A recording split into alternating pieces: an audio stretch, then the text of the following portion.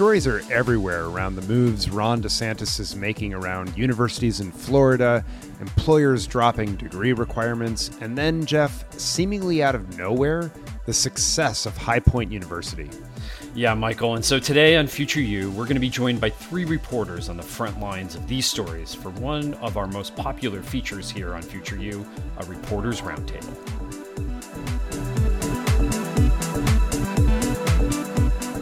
This episode of Future You is sponsored by Ascendium Education Group, a nonprofit organization committed to helping learners from low-income backgrounds reach their education and career goals. For more information, visit ascendiumphilanthropy.org. This episode is brought to you by the Bill and Melinda Gates Foundation, working to eliminate race, ethnicity, and income as predictors of student success through innovation, data and information, policy, and institutional transformation. Earn continuing education units this spring with Teaching Practice, an online faculty development program from Course Hero.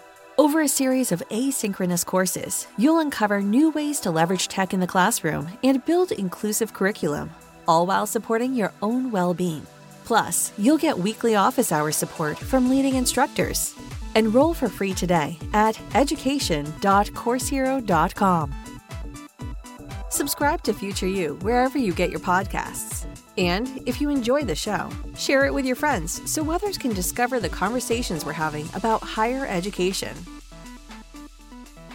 I'm Michael Horn. And I'm Jeff Salingo. Welcome to Future You. As you know, Michael, I love talking to reporters and think our audience also enjoys listening to them. So let's jump right in with this conversation. So today on our roundtable, we have with us Emma Pettit, who is a senior reporter at the Chronicle of Higher Education, Paul Fain, who is a contributing editor to WorkShift and writes the newsletter The Job, which are both part of the Open Campus Network and focuses on education and workforce training issues. And we have Pam Kelly, who is a journalist in North Carolina and recently co-wrote a story for The Assembly, which is a digital magazine focused on the state, about High Point University, which is what we'll be also talking about today. Welcome to all of you. Hello. Thanks. Great to be here. So Pam, I want to start with you because one of the dominant narratives about higher ed right now is one of decline. And as we record this, Inside Higher Ed just ran a headline about another college closing, asking if it is a harbinger for 2023. And yet here, you co-wrote this profile of High Point University, which is not exactly a household name in higher ed, about a president there who turned the place from a struggling college into a booming college. And it remains, though, something that maybe some institutions may not want to emulate. So what was it about High Point that made it worthy of such a lengthy article, especially right now? Well, what initially caught our attention was that in June, the school announced its choice for a dean of a new law school that's going to be opening. And it was a very controversial choice. Mark Martin, who was a former North Carolina Supreme Court Chief Justice, who, according to the New York Times, had served as one of President Trump's informal advisors in his efforts to overturn the election. So we started doing research. That was interesting. And it became clear that, the university's president, Nito Kubain, had pulled off just an incredible transformation. The school went in 18 years from less than 1,700 traditional students to 6,000, from 91 acres to 520. It's getting ready to open schools of law, dentistry, and optometry, a new library. It spends lavishly. For instance, it recently decorated the campus for Christmas with more than 200 giant nutcrackers. It flies an eagle in for convocations. So we realized, this is a good story. And there have been a lot of national stories about High Point University's amenities and a lot of glowing press releases that are reprinted locally. But nobody had really looked at, a deep look that said, how did they do this? So how did they do this? So what was the kind of the bottom line of the piece? The bottom line was Nito Kubain, who did not have a higher ed background at all, he was a motivational speaker and businessman. He treated it as a business and really, looked for students who could pay full freight and branded it in ways that attracted certain students and families. It's a nonprofit, but it's making a huge profit. It's a fascinating story. And Paul, I want to turn to you as we just heard President Nito Cobain at High Point is really selling a dream that students and families seem to be buying, or at least there, and at least for now, if you will. But it's also true that higher ed as a whole is struggling in terms of public perception. We had this recent poll, it's one of many from Populous, that found that Americans have shifted their priorities on K-12 education, what it's trying to prepare students for. And get this, getting kids ready for college has plummeted from the 10th highest priority to 47th, according to this poll. And of course, enrollment is down, some 1.3 million during the pandemic. So despite the rosy picture that President Cobain might be painting at High Point, I want your take. Is higher ed suffering from a crisis of confidence right now? Absolutely. In the literal sense, for sure. I think folks are less sure about the value of higher education. There's a lot of doubt about the job market for a lot of good reasons, as you all know. What job is going to be there on the other end is a big part of this. But I think one of the biggest factors, certainly one of the ones that I think doesn't get discussed enough, is how much attention we've had on student debt. Years and years, particularly among prominent Democrats, folks have been talking about college being out of reach. I've talked to undergrads at Cal State who think they're overcharged for $5,200 a year. They're not. That's a good value. But I think right now we're in this place where all institutions are suffering confidence in our country, and a lot of people are doubting whether or not it's a good investment. That said, residential full freight paying students, as Pam said, wealthy students at four-year institutions, they're doing great. Wealthy people are doing great in this country. Wealthy institutions are going to continue to do that way. Jeff and I, when we worked at the Chronicle long ago, had a series of stories about the growing divide in higher education. It's grown a lot worse. It's a chasm now. Paul, I'm glad that you remembered that. Maybe we should bring that series back, because it was about the growing divide not only between institutions, but also between students. So we're going to put a link in the show notes to that. So Emma, let's knit you into this conversation, because public perception in higher ed, as Paul was talking about, is not just a partisan issue. It's really a bipartisan issue. It's really plummeting among Democrats and Republicans. But in Florida in particular, Republicans who have long criticized higher ed as being too liberal have really found a friend in the reelected governor there, Governor Ron DeSantis. So what's happening in the state of Florida? Because it seems like almost every day there's a new story coming out there about what's happening in higher ed. So can you give us just a quick flyover about what's happening in higher ed and why Ron DeSantis has just seemed to be picking a fight with colleges and universities right now?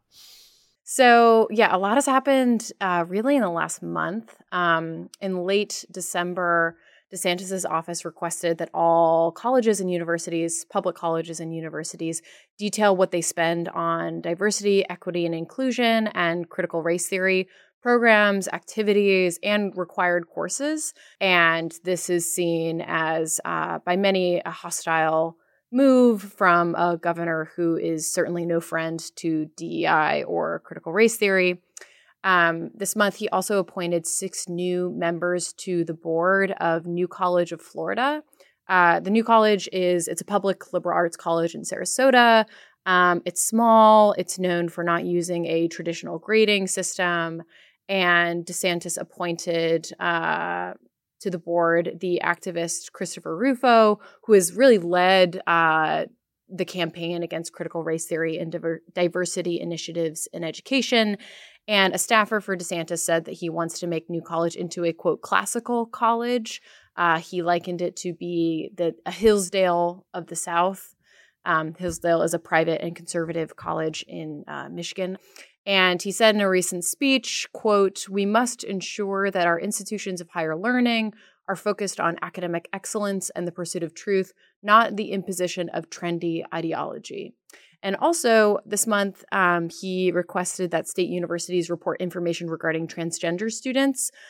He wants institutions to report numbers and ages of their students who sought gender-affirming healthcare, including sex reassignment surgery and hormone prescriptions. So all of that combined means it's been incredibly, incredibly busy for us and for Governor DeSantis. And so do you get a sense of is he trying to just develop a talking point for, running at a national level? Is there some sort of polling that he sees down in Florida that kind of picking a fight with higher education is a good idea? I mean, it seems to me that, there's always these kind of dust ups with governors and higher education in a lot of other states, but not to this level. Yeah, I think I definitely agree.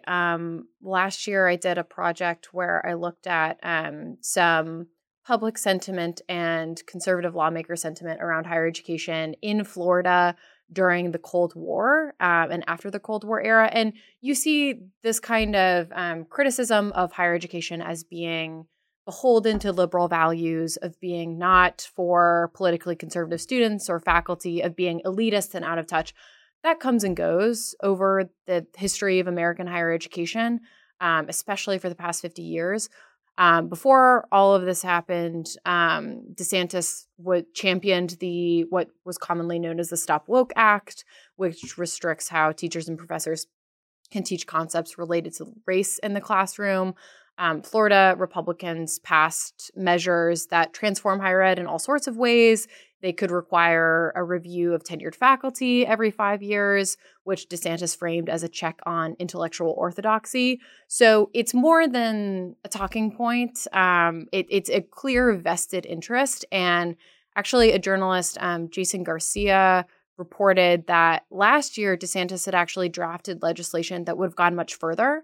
It would have completely overhauled oversight of higher ed in Florida, centralizing power in boards that are run by the governor's appointees.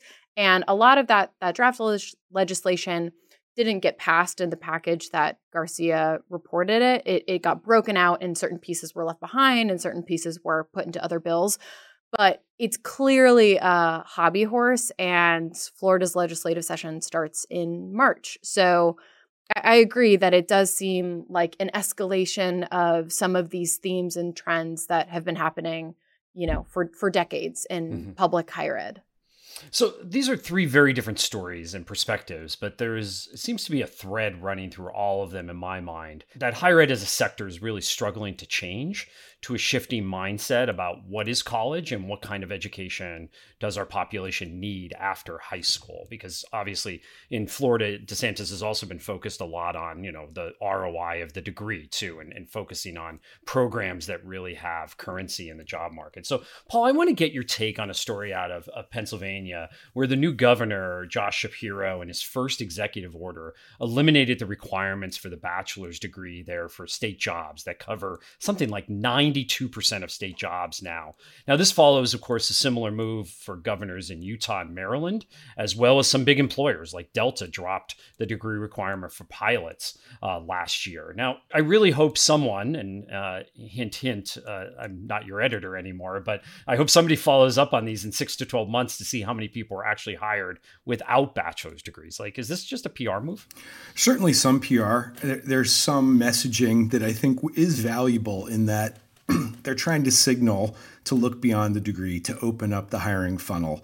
Whether that translates into large numbers of those 92% of jobs in Pennsylvania, I doubt it. The data showing that higher education is failing lower income and diverse students is very clear. For me, one of the biggest ones was when we got disaggregated data on student debt default. Fully half of Black college students who borrow will default on their loans within 12 years. I mean, that's insane. And, I think the Chetty data in particular really blew the doors off of this. It's just not working for many low income people, and they know that. And I think, the Varsity Blues scandal really captured people's attention that the deck is stacked. If you're a low-income person, college might not be your best bet. Mm-hmm. College is a big word there, though. Does that mean a one-year certificate from a community college? Maybe not. But I think, to your point, a lot of companies have been talking about dropping degree requirements and continuing to hire. Oracle was one I saw, made no progress, 0, even though saying that. And you hear this a lot, like the C-suite, the CEO gets all excited, wants to diversify their workforce. And then the HR folks are like, yeah, whatever. I'm going to continue to look at four-year universities. But all that said, I would not underestimate this movement. It's captured a lot of attention, and it is bipartisan. We're also in a very tight labor market right now. So if the labor market loosens up a little bit, do you think that these degree requirements might come back? Or is this do you really think that this is some new world order? I think that the degree requirements won't come back. I also think that in a tight labor market, it's going to be harder to get hired in certain fields without one. It's already hard. And the whole last hired, first fired. If you're coming in with an apprenticeship and not a college degree, you might be in more danger of getting laid off. A lot of people are worried about that. This week we saw 10,000 layoffs at Microsoft, 12,000 in Alphabet. So you've got a lot of very degreed, credentialed people looking for jobs in tech.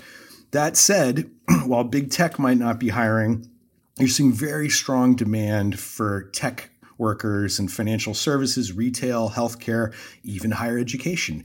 And 1 in 3 cybersecurity jobs are open right now. So there's a lot of desperate folks looking for new on-ramps, apprenticeships, short-term credentials, professional certificates from some of these big companies themselves. And don't forget the DE&I piece.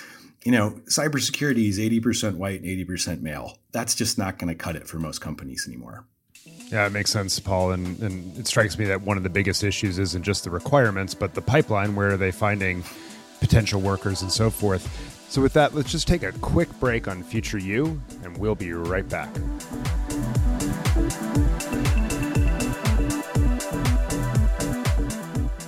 This episode is being brought to you by the Bill and Melinda Gates Foundation. Today's college students are more than just students. They are workers, parents, and caregivers, and neighbors. And colleges and universities need to change to meet their changing needs. Learn more about the Foundation's efforts to transform institutions to be more student-centered at usprogram.gatesfoundation.org. This episode of Future You is sponsored by Ascendium Education Group, a nonprofit organization committed to helping learners from low-income backgrounds reach their education and career goals. Ascendium believes that system-level change and a student-centric approach are important for our nation's efforts to boost post-secondary education and workforce training opportunities. That's why their philanthropy aims to remove systemic barriers faced by these learners, specifically first-generation students, incarcerated adults, veterans, students of color, adult learners, and rural community members. For more information, visit ascendiumphilanthropy.org.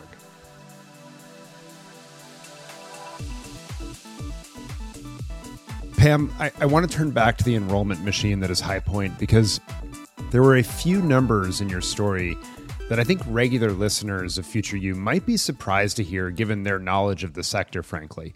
So first is that the university posted a 27.7% margin in 2021. That's essentially profit, right? And it's way higher than, say, the 2% margin or even deficit that a lot of schools run across the country. So one way that High Point did this is they buck a lot of higher ed convention. That is, they don't discount tuition very much. So that means they're either attracting students who can pay mostly full freight, or they are really just making poor students sort of figure out how to pay for college on their own, and creating a gap in that story for them. One result of that, and this is the other number, is that only 11.5% of High Point's first-year students were on Pell Grants in 2020. So how is High Point getting so many people to pay full price, especially against a landscape in which any other college they went to, that might not be the case? Yeah, they do get a lot of students who can pay close to full freight. One thing they do is they market like crazy. And I've seen on, different kind of parent sites, like College Confidential and Niche, that some parents even complaining about how many things they get from High Point.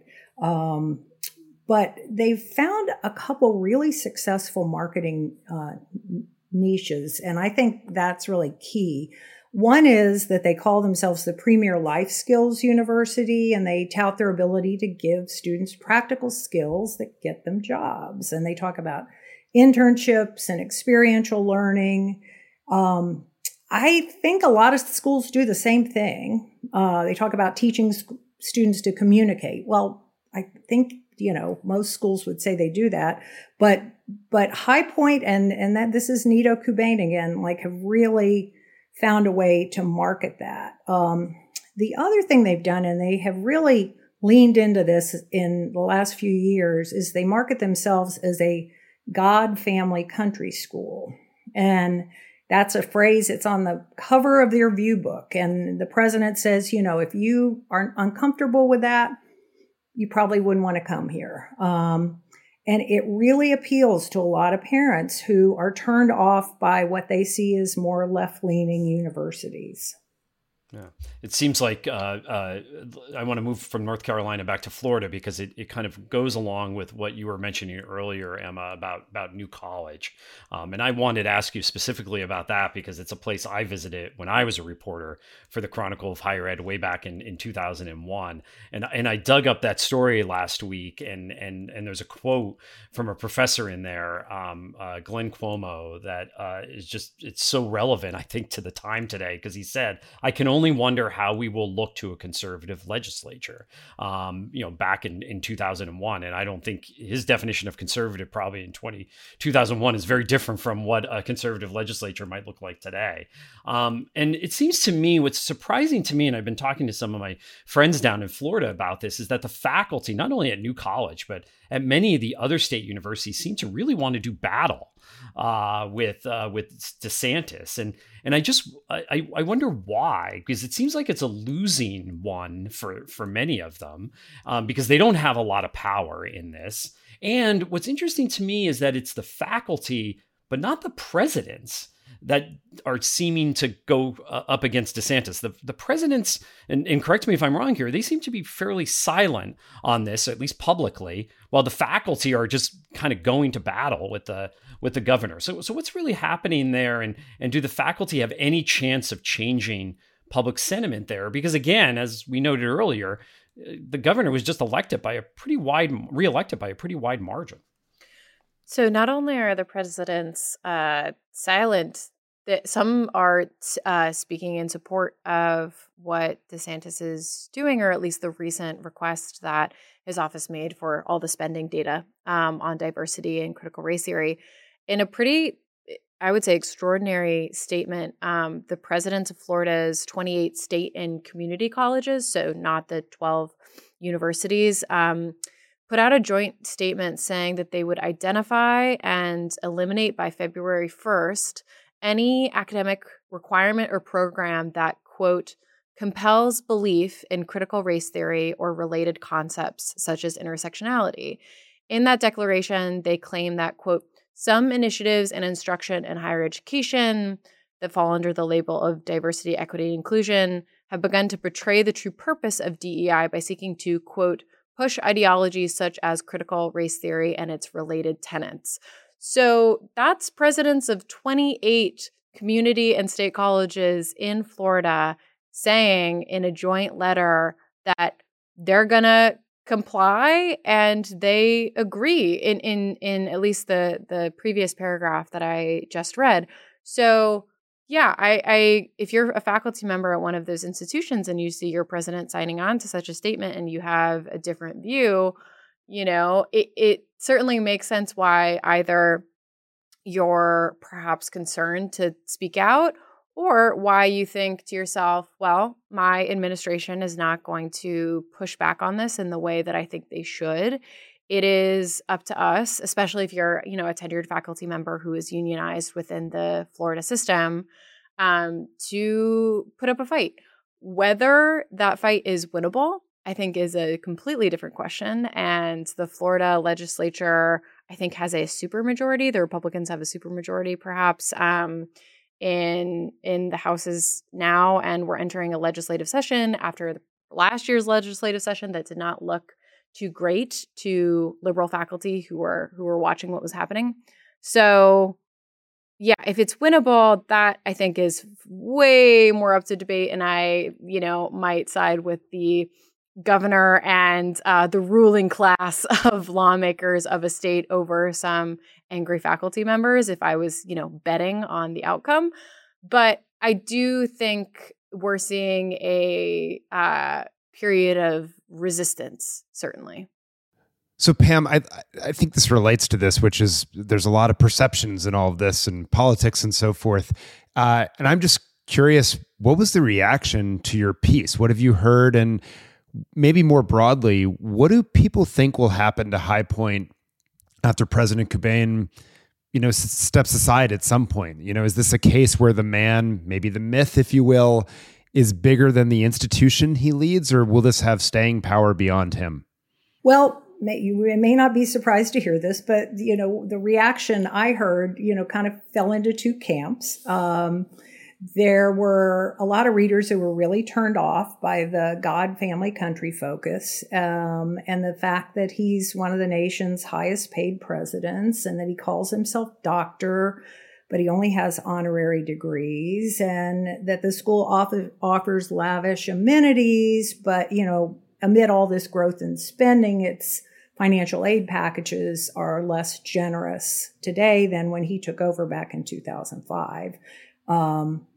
So there were those people. And then on the other hand, a lot of people looked at the university's financial success and they said, good for him.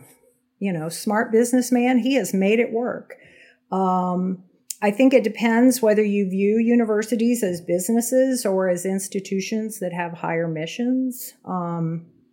I do think that even people who don't care for what he has done and many of his decisions admit that school may well have closed without him. And I hadn't mentioned this, but, the school has been a huge boon for High Point, the city, which was really suffering from losing lots of furniture manufacturing jobs. So they are and it gives millions to the city. So they are very beholden to the university.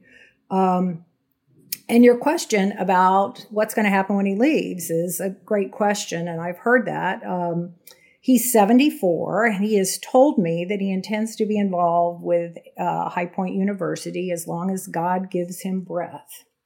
But he and others have told me the school has a strong team of administrators and it will be just fine when he goes. But, there's no question that he is a charismatic leader and he has made himself the face of the university. There are 2 campus buildings, a city street, and a city children's museum that now have been named for him.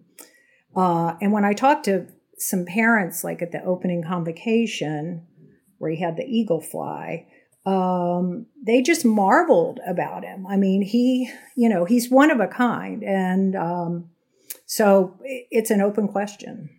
It's interesting, Pam. Your story made the rounds of some people on my in my LinkedIn groups who are trustees who tend to want to say, how can we do this, right? Because again, they're looking at the numbers. And to them, this is a very successful university, meeting enrollment. You're not spending a lot of money on financial aid. You're getting all this publicity. So it's interesting how people look at different stories. And Emma, it's kind of a similar question to you about reactions to your pieces. Is there especially given the Chronicle readership, is there just a strong belief that, yes, go faculty, let's fight back against this? Or is there some nuance to it where people are saying, well, maybe higher ed has moved too far in one direction and here's somebody finally challenging it to kind of move back? Yeah, I think perhaps predictably in my inbox, it's a lot of faculty members because I cover the faculty who are saying, how dare DeSantis do this, and go faculty and protest more, and why aren't university presidents knocking down the door of the governor's office every day and la da da da da. And I understand that. I also do hear from people who I think are critical of universities focusing so much on diversity and equity and inclusion, or who they think and maybe have more of what I would consider like a classical liberal approach of universities should focus on teaching and on preparing students for the job market. And they aren't so thrilled about the DEI initiatives that DeSantis is also not a fan of. But I don't necessarily think that they would put themselves in the same camp as the Republican governor of Florida. But yeah, the people I hear from are the people who are embedded within academe, and I think are concerned that other governors and other state legislatures and in other conservative states are going to take up the mantle and are going to see what's happening in Florida and think, and those politicians are going to mount something similar there. But I do think that there is like broader criticism and debate over the programs and initiatives that are the ire of DeSantis. But I don't think those people would necessarily align themselves, politically or otherwise with the governor himself. It's interesting. I'm thinking a lot about reactions and perception and how it drives next moves and so forth. And that gets into sort of where the puck is going, if you will. And Paul, I'm just curious, you have your pulse on this and where employers are interacting with education and the nature of new programs popping up and so forth. What's next for the college degree in terms of where employers stand? Where's this all going? Yeah, well, let me start with an anecdote from Florida, which is always turbocharged. In the furor over Ben Sass's appointment at UF, I was reminded of a story. I went down when I was working with Jeff to cover another crisis in Florida, and a former president of UF told me, getting just destroyed during the budget hearing in Tallahassee. Right after that hearing, several legislators who had yelled at him for the culture war fueled stuff slipped him a note of who they had to admit, who UF should admit. So don't give up on the college degree. UF is going to be just fine. It's going to still be one of the hardest public universities to get into in the country. I think you are going to see small growth in alternatives, and I'll give you a specific example.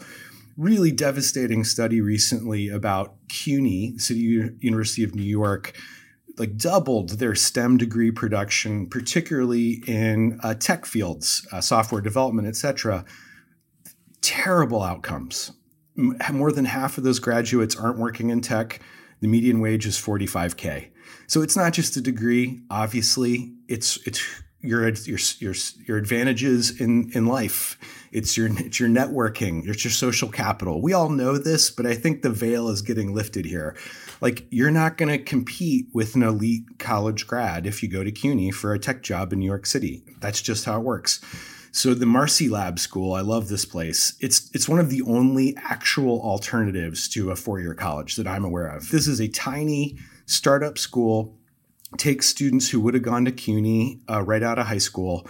They've done a couple hundred so far. It's very expensive. It's subsidized by employers. They do a year of intensive training, including liberal arts sort of education, and the median wage is over $100K for their graduates. They've got jobs lined up.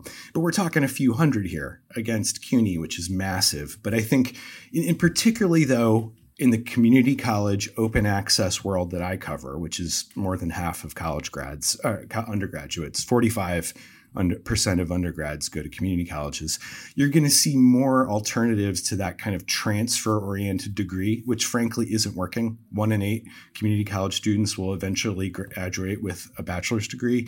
You'll see these subsidized on-ramp programs in high-growth fields where, ideally you can break into a job and then continue to work on your degree. And I think Texas, another culture war fueled higher ed market, you're seeing a massive increase in funding for community colleges. A third of their budgets is being added, $650 million of that sort of targeted performance funded string attached for high demand fields.